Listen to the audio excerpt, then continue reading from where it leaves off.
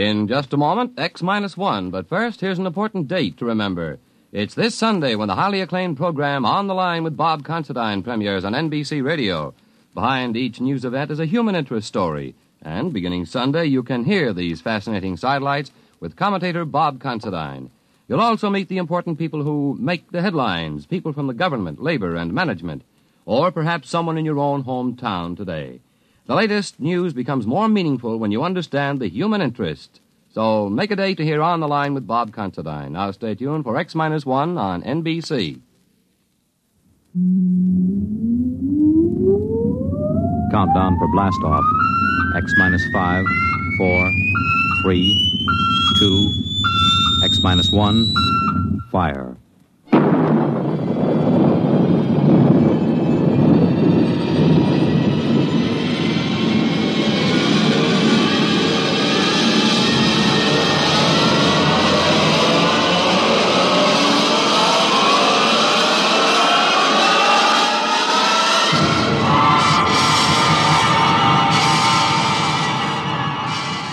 From the far horizons of the unknown come transcribed tales of new dimensions in time and space. These are stories of the future, adventures in which you'll live in a million could-be years on 1,000 maybe worlds. The National Broadcasting Company, in cooperation with Galaxy Science Fiction Magazine, presents X minus 1.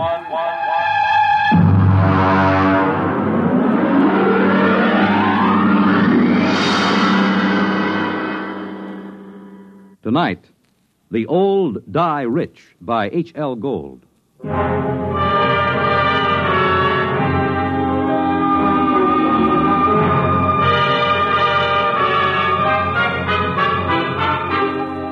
uniformed cop at the door told me to get lost.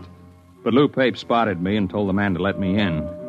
It was a shabby room. They always are. There was a woman on the bed, an old woman with white hair, thin enough to show the tight-drawn scalp. The medical examiner was going over her as if she were a side of beef that you had to put a federal-grade stamp on. When are you going to stop taking this ham friend of yours around to these cases, Sergeant, just to gratify his morbid curiosity? Forget about Weldon, Doc. What did she die of? Not eating, malnutrition. Oh, now look, Doc, in the top bureau drawer, she had bank books showing $32,000 from 5 different banks. Now, she had the price of a meal. Malnutrition induced by senile psychosis. They starve because they're less afraid of death than digging into their savings. I don't know, Doc. It doesn't feel right to me. Listen, Weldon, just because you get up on a stage or on some half-baked television show and make believe you're 70 years old doesn't qualify you as an expert on gerontology. Maybe not, Doc. But I went bald at 25, and I've been playing old men ever since. There's a lot more to it than just shuffling around and talking in a high-cracked voice. Yeah, there hasn't been an actor since Otis Skinner.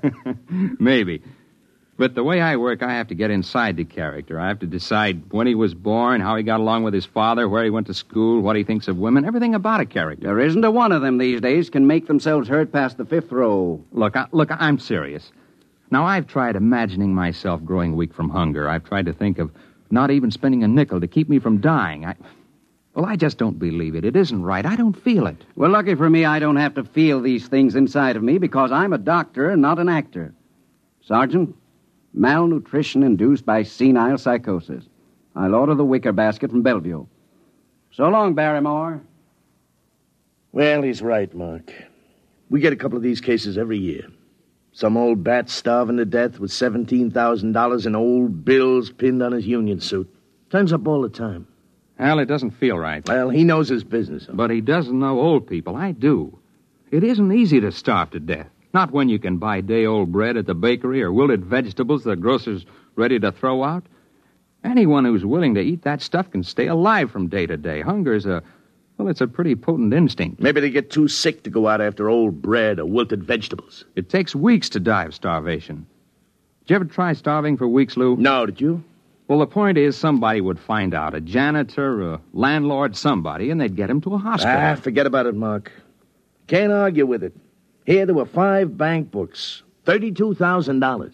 Yeah, she took good care of them. They look almost new. Sure she did. Most important thing in the world, huh? April 23rd, 1907, $150. The ink's pretty dark. Shouldn't it be faded? She probably never took it out in the light. Anyone ever think of testing the ink? What for? Bank's records always check. These aren't forgeries, if that's what you're thinking. Well, I'd like to get a chemist working on this ink. Now, Mark. Look, this is strictly against regulations. I got to take these books down to the squad room and sign them in. Pretty dark ink for 1907. Well, it's about 5 o'clock in the afternoon. I guess I could hold them over tonight and bring them down to the property clerk in the morning. Good. I know where I can find a chemist.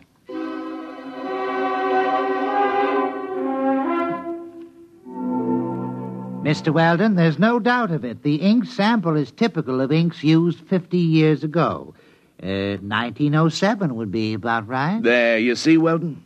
I was supposed to go to the Trotters tonight. But according to the amount of oxidation, it's fresh enough to be only a few months old. There, I was right. Well, couldn't that be the result of unusually careful handling, though? Oh, yes, I suppose it could. An airtight compartment, perhaps, sealed with one of the inert gases or a vacuum. That might account for the lack of normal aging. Lou, you can't keep inert gases in a top bureau drawer in a fourth-floor walk-up. Yeah. Well, it's probably some simple explanation. For fresh ink, half a century old.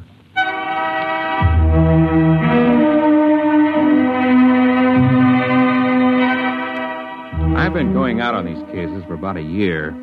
It's my specialty, playing old people, and when I'm not working television or something on Broadway, I go down to the homes for the aged or the parks or just watch. Lou Pape's an old friend of mine, and he put me on these malnutrition cases. But there was more to it than just picking up color and tricks of the trade. There had to be a better reason for it. You can't just starve to death with upwards of $30,000 right at your fingertips. Not without at least buying a bowl of soup. I had a run of television that kept me busy for about a month. Then Lou Pape called me up and asked me to come down to Bellevue. I'll autopsy if you want it, Sergeant, but I can give you the cause of death right now. Malnutrition due to senile psychosis. What's up, Lou? Well, Mark, an old guy was found wandering around down on Hester Street. Suffering from malnutrition, he had $17,000 in cash inside the lining of his jacket. Is he alive? No, not now he isn't. Doc's got him in the room there, but he was stumbling around when the cop on the beat picked him up. Did he say anything? Well, he talked to the cop. Pretty smart young kid. Seems the old man kept talking about money, and about his wife. She must have been dead 20 years.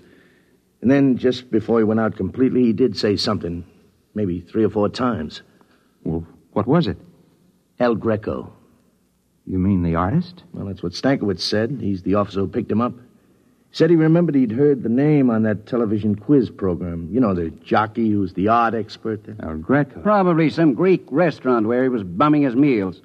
Are you sure you want an autopsy, Sergeant? It's late. I won't get to it till tomorrow. All right, take your time, Doc. There's something else, isn't there, Lou? Well, maybe, Mark.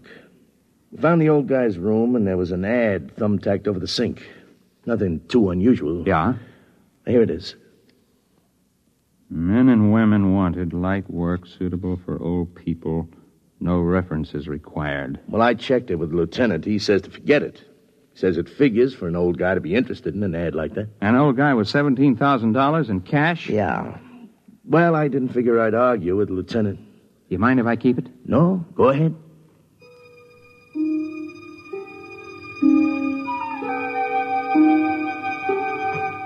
It was an old brownstone house in the East 80s. I got in line with the rest of the applicants. My face was lined with collodion wrinkles, and I wore an antique shiny suit and run-down shoes. It was a good makeup job. I looked more authentic than the rest of the old-timers who were waiting for the interview. I finally came up to where a woman was asking the questions. Name? Kernet. Louis Kernet. Kernet. Mm-hmm. Address? Well, I don't exactly have a place. I've been staying with a fella down on 12th Street, a friend of mine. I met him in the cafeteria. Mm-hmm. Previous occupation? Well, I worked at a lot of things. Used to be a printer way back. I could hand set... Do you have any references? Well... Family? No, ma'am. I haven't got any family. I had a cousin in Salt Lake City, but I haven't seen him in 30 years or more. The ad said you didn't need no references. Well, that's right. Now, will you wait in the other room? Yes, ma'am. Do I get the job, ma'am? Just wait in the other room.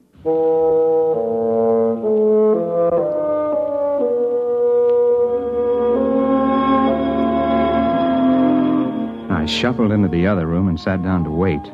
I concentrated on building a character for Louis Kernet. If I was going to carry this through, I was going to have to play a better performance than I'd ever given before. In about half an hour, a young woman came into the room. I'd planned to be dozing the way an old man would, and so my eyes were closed when I heard the door close. When I opened them, I was looking into the barrel of a .38 revolver. Are you awake now, Mr. Weldon? Huh? Ma'am? I don't think what? you need to carry on anymore. If you need any further convincing, you are Mark Weldon. You're about 40 years old, and you played this same character on television about 6 weeks ago. You played it fairly well. Thank you. Would you mind putting down that gun? Yes. Why did you apply for this position, Mr. Weldon? You're not old. Not really. Well, as a matter of fact, it was a bet. I was having an argument about the method with an actor who trained at the Old Vic. I bet him that I could get by off the stage with Don't bother. You've been very busy recently trying to find out why senile psychotics starve themselves to death. How did you know that? Well, I happen to know that you've been present at several police investigations into these cases, and you're a good friend of Sergeant Lou Pape. Well, you know a great deal more about me than I do about you. Well, I would be glad to enlighten you. My name is May Roberts. I'm the daughter of the late Dr. Anthony Roberts, the physicist, who was dismissed from the Brookhaven Atomic Energy Laboratory 5 years ago. I assume you're connected with these starvation cases, or you wouldn't have known I was investigating them. Well, that's obvious, isn't it? I'm not afraid of professional detectives, Mr. Weldon. They deal only with facts. But I don't like amateurs. They guess too much. They don't stick to reality. Consequently, they're likely to get too close to the truth. Unfortunately, Miss Roberts, I'm nowhere near the truth. I haven't the slightest idea how you're tied in with those starvation Well, deaths. I intend to show you, Mr. Weldon. I'm happy to announce that you have the job. Now, look... Don't move, Mr. Weldon. Oh, incidentally, about 15 minutes ago, I called Sergeant Pape and told him I was your sister just in from Pittsburgh. I wanted to get in touch with you very badly, and Sergeant Pape was very sorry. He wished he could help me, but he didn't have the slightest idea where you were. All right, Mr. Weldon. Right ahead of you, please. Through that door.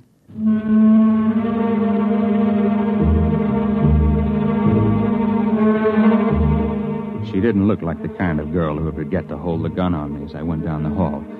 So that's all I did, just go down the hall. I climbed up to the 4th floor to a large room. There was a maze of electrical equipment bolted down, tubes and wires and dials. In the middle of the room was a wire mesh cage. She kept that gun on me, steady as a rock. She began to set readings on the dials and flip switches on the control panel. It'll take about 5 minutes for the field to build up, Mr. Weldon. Please get in the cathode area. You mean that wire cage? Go ahead. All right. Now, I wouldn't advise moving now, Mr. Weldon. The wire carries some 10,000 volts. Now, look, Miss Mr. Roberts. Weldon, you're curious, and you could turn out to be a great nuisance to me.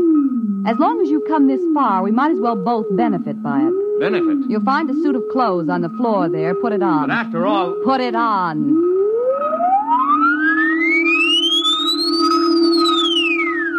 I didn't know whether she was bluffing about the electric charge, but the revolver looked real enough, so I stripped and changed into the other clothes. The shoes were a little too tight and pointed. The collar of the shirt was too stiffly starched and too high under my chin. The suit was too narrow at the shoulders and at the ankles. I remember my father had a suit like that. The same shiny blue serge. All right. In your pocket, you'll find a set of envelopes. You'll find a set of instructions on each. Follow them carefully. I don't get it. You will. Use the envelopes in the order they are arranged. What's this all about? Mr. Weldon, I meant it when I said this could be a benefit to both of us. There's no use explaining anything. You'll find out. And don't try to escape. It can't be done. All right. Now the field generators are ready. Look, Miss Roberts, this is absolutely... Just follow instructions, Mr. Weldon.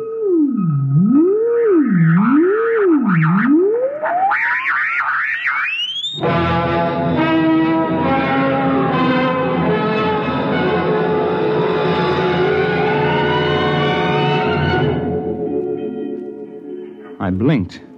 I was standing outside a bank on a sunny day in spring. I stared at the people passing by. They were dressed like the characters in a 1930 movie. The women wore long dresses and flower pot hats. The men had hard straw hats, suits with narrow shoulders. The cars were square with flat radiators in the front. There was a trolley car passing by, and suddenly I realized that the last trolley car stopped running in Manhattan years ago. I tried to figure it out. It was New York, all right. I recognized some of the buildings. First, I figured it must have been hypnosis. And then I looked at the first of the envelopes in my pocket. I read it and walked into the bank. Yes, sir. Our Mr. Golden tells me that you wish to open an account. Yes, that's right. Uh-huh. Well, we're very happy to have a new depositor. Very happy indeed. Of course, you realize the institution is in sound condition, very sound. You needn't worry about all those rumors in this bank. No, sir. Solid. Well, that's good. All right, now then, name? Mark Weldon. You have no address in the city at present? No. And you're depositing $150? That's right. All righty. I'll just check the slip here. $150, right. And the date, May 15th, of course, 1931. 31? The Depression. Oh, now, Mr. Weldon, this is a very good year for business. This temporary recession is bound to abate.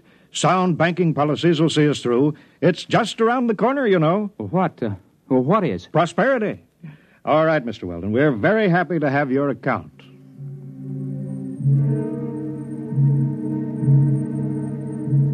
I went outside the bank, and I stood there in the spring sunlight and let the terror soak into me. The possibility of the entire situation was gnawing at the edges of my mind. And then suddenly I wasn't there. It was as fast as blinking. I was outside another bank in the same city. The date on the next envelope was May 29th, and it was still 1931. I made a $75 deposit there, and then $100 of another place a few days later, spending a few minutes each time and going ahead anywhere from a couple of days to almost a month. In 1934, I found myself inside a broker's office. Very well, Mr. Weldon.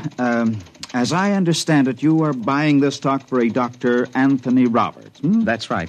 I assume the stock will be in his name? That's right. I'm just acting as agent. I follow instructions. Of course. Well, are you sure I can't convince you that you're making a big mistake? No. These are my instructions. Well, now, Mr. Weldon, we are a reputable brokerage house, and, well, frankly, I feel quite shaky about putting our clients' money into this kind of security. There's no future in it. It's a rare metal for which there's very little use for industrial purposes, and... however, if your client is adamant... I have my instructions. Very well, then. In the name of Dr. Anthony Roberts, 100 shares of Montana uranium. Most unwise.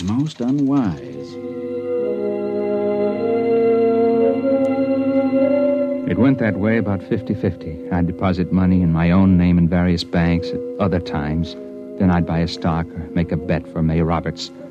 On June 21st, 1932, I bet Jack Sharkey to take the heavyweight title away from Max Schmeling.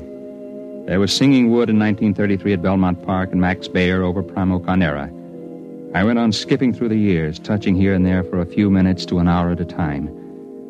It was in early October 1938, about 5 hours after I'd left May Roberts' house, before I realized what she had me doing. It was making deposits and winning sure bets, just as those senile psychotics had done. The ink on their bank book seemed fresh because it was fresh. It wasn't given a chance to oxidize. At the rate I was going, I'd be back at my own time in a few hours with $15,000 compound interest in cash. But those old people had died of starvation somehow with all that cash in banks. I didn't know how it happened or why. But suddenly it occurred to me that I didn't want to be found dead in my hotel room.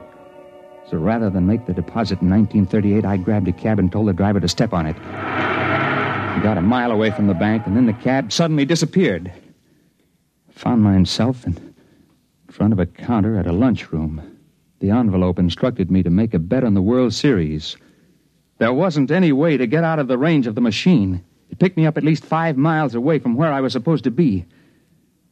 Came back a week later to get my winnings. I was hungry, so I got myself a hamburger and went out the door. When I hit the sidewalk, it happened again.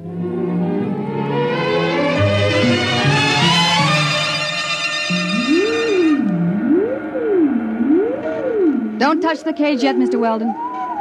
I'll have to clear the charge. Hey, what happened to my hamburger? What? The hamburger. I had it here. It's gone. I'm hungry. I'll get you something to eat, Mr. Weldon, before your next trip.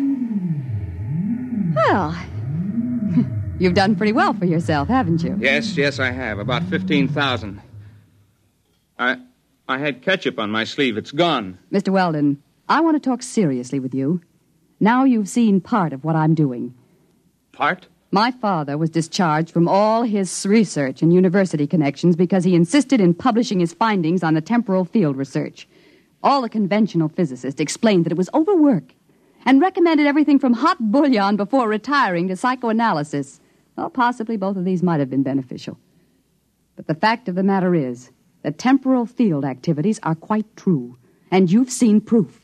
Well, I suppose I have. So it seemed just a question of money, although obviously I can get all I need now. But sending people back through time to bet on sure things like uranium... It's a fair exchange. I pay well for service, don't I? I suppose so. But that isn't the most important thing.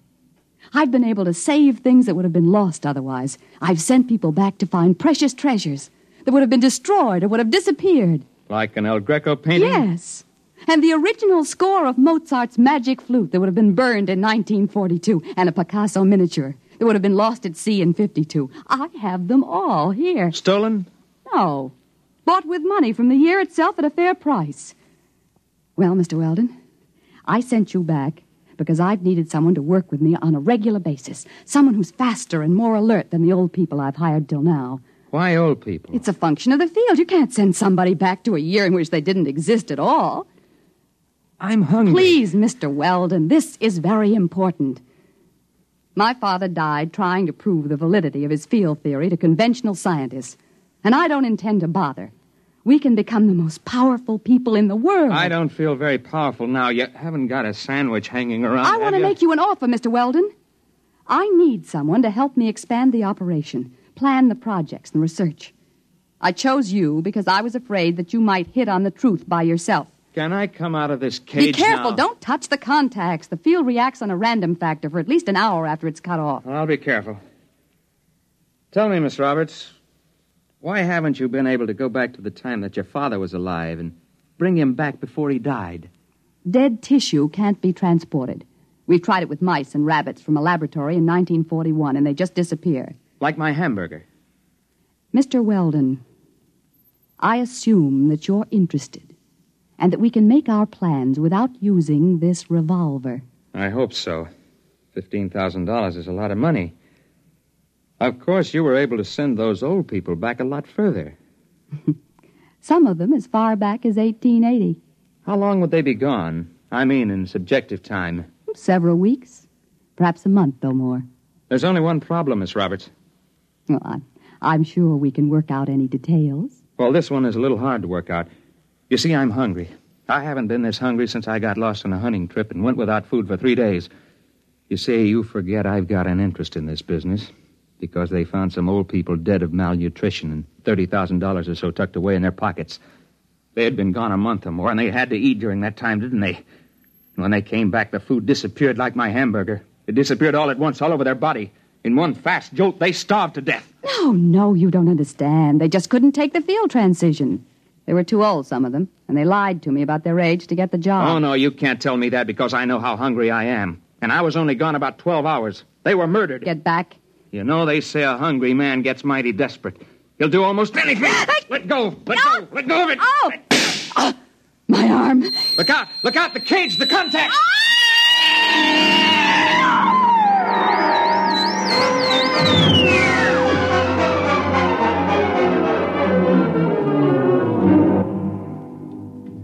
She fell into that cage and disappeared before she hit the ground. I didn't know what happened. I know she said the field worked in a random factor, whatever that meant. I called Lou Payton. He came to the house just after the fire started. Something went in the control panel, and it turned out to be a 4-alarm fire before they got it under control. There was nothing left of the machine. There wasn't much left of the brownstone house. Lou didn't believe the story I told him. You mean there won't be any more of them? No more senile psychotics starving to death with a bankroll in their hip pocket? No, I told you, Lou. Come on now, Mark. We get plenty more. We always have. No, I'll bet you won't. I'll bet you $1 there won't be another case like that. I'll take that bet.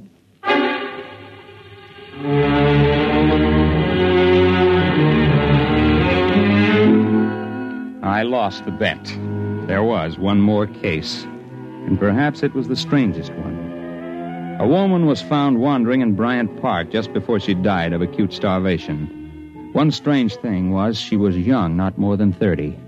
And the other was she had $17,000 stuffed in her pocketbook and a bullet wound in her arm. The medical examiner said was at least 2 months old. I guess that's what she meant by the random factor.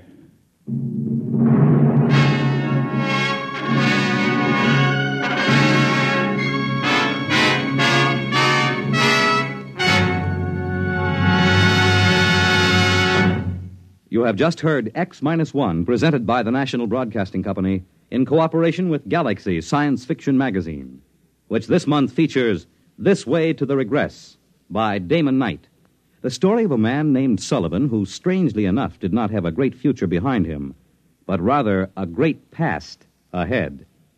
Galaxy Magazine on your newsstand today.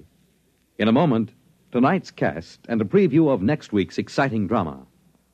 Farmers know they can't stop storms, floods, or droughts from ruining a crop.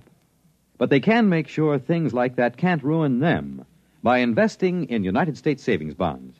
Not only farmers, but over 40 million Americans in all sorts of jobs own 40 billions of savings bonds. And why? Because savings bonds are the easy way to start saving and to keep saving.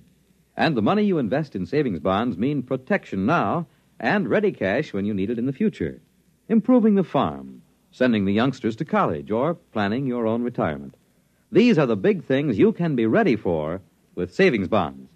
And besides offering you a safe investment, each Series E savings bond pays you back $4 at maturity for every 3 you invest.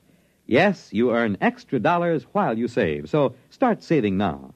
For the big things in your life, be ready with United States savings bonds.